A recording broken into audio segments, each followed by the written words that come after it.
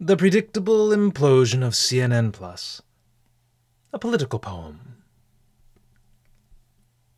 Success, 'tis said, yet more success begets. On the prosperous reigns ever more profits. So reads the adage of the Gospel's Jew, the iron law, the effect of Matthew. To him who has much more will be given, a yacht, a car, a mansion to live in. From him who has less, though, all will be stripped, by want afflicted, by poverty nipped. To whose fearsome bite he'll no doubt succumb, for to penury's fangs no one is numb. Against this harsh law there's no argument, though it little allays the discontent of the poor. And to the poor we must add a news network so immeasurably bad that a pauper in coarse indigence clothed, by all the world scorned and everyone loathed, would prefer to starve on scraps of stale crust than suffer a day with CNN+. The streaming service, launched a month ago, proved from the start inauspiciously slow at gaining viewers. What a shocking surprise, said no one with unclouded ears and eyes. Why, for a fee would you mindlessly watch a pundit as bright as an unlit match, a panel of experts whom you can't trust, for such is the talent on CNN+. Into this doomed venture millions were sunk, by lusty Jeff Zucker on his own power drunk, who with an underling had an affair, a fine example by a network chair, for which from his seat he was promptly expelled, to the sound of which his career's been knelled. His replacement's been named Mr. Chris Licht, a man stronger built and less derelict. Much of the blame has now fallen on Zucker, once the recipient of vast corporate succor. Don't forget, CNN's dad is Ted Turner, whose filial bond is to the brothers Warner. Neither on Zucker was especially keen, whose ouster has been anything but clean, who leaves, as he came, in ignominy, the scoundrel of a shameful company.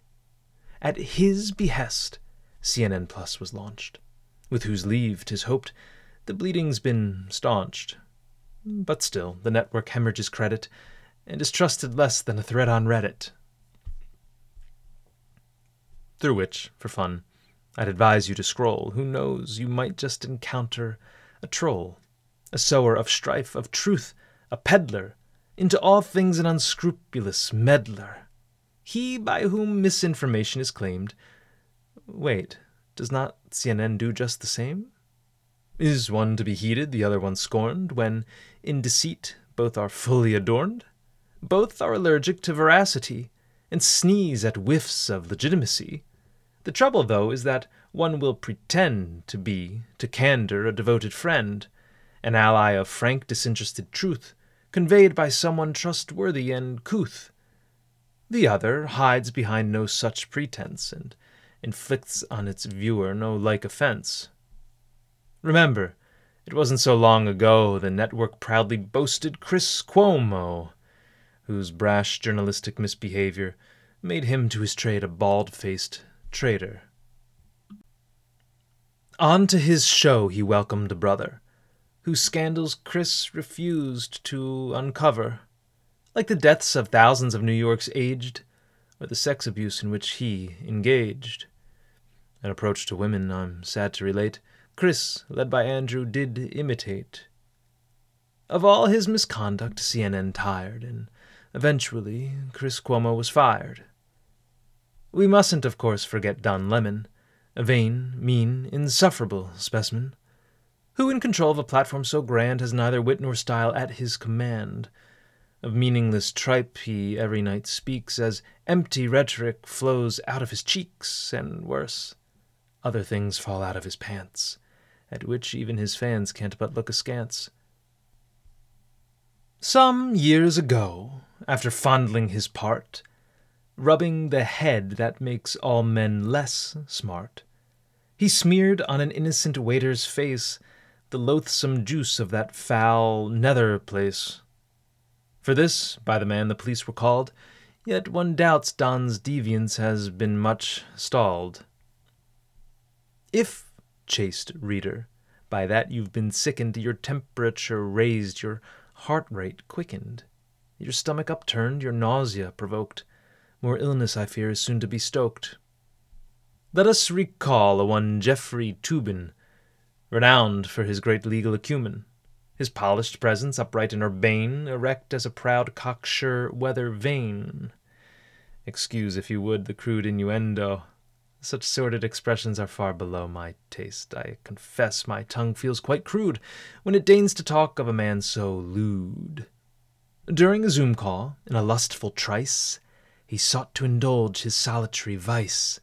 He pleasured himself, or so it is said, consulting with his less intelligent head, rubbing himself like a brute troglodyte, and giving his colleagues an awful fright, soiling their screens with his tumescent flesh, which only grew more when they clicked refresh.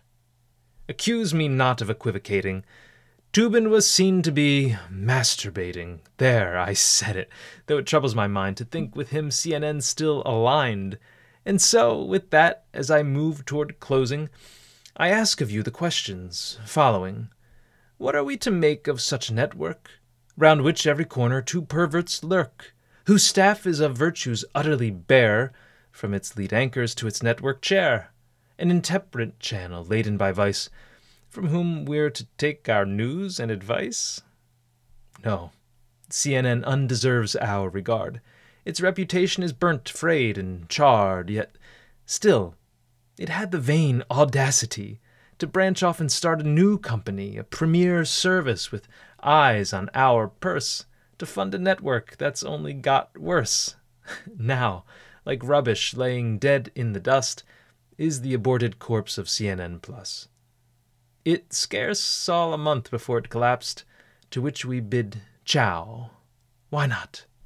In all caps.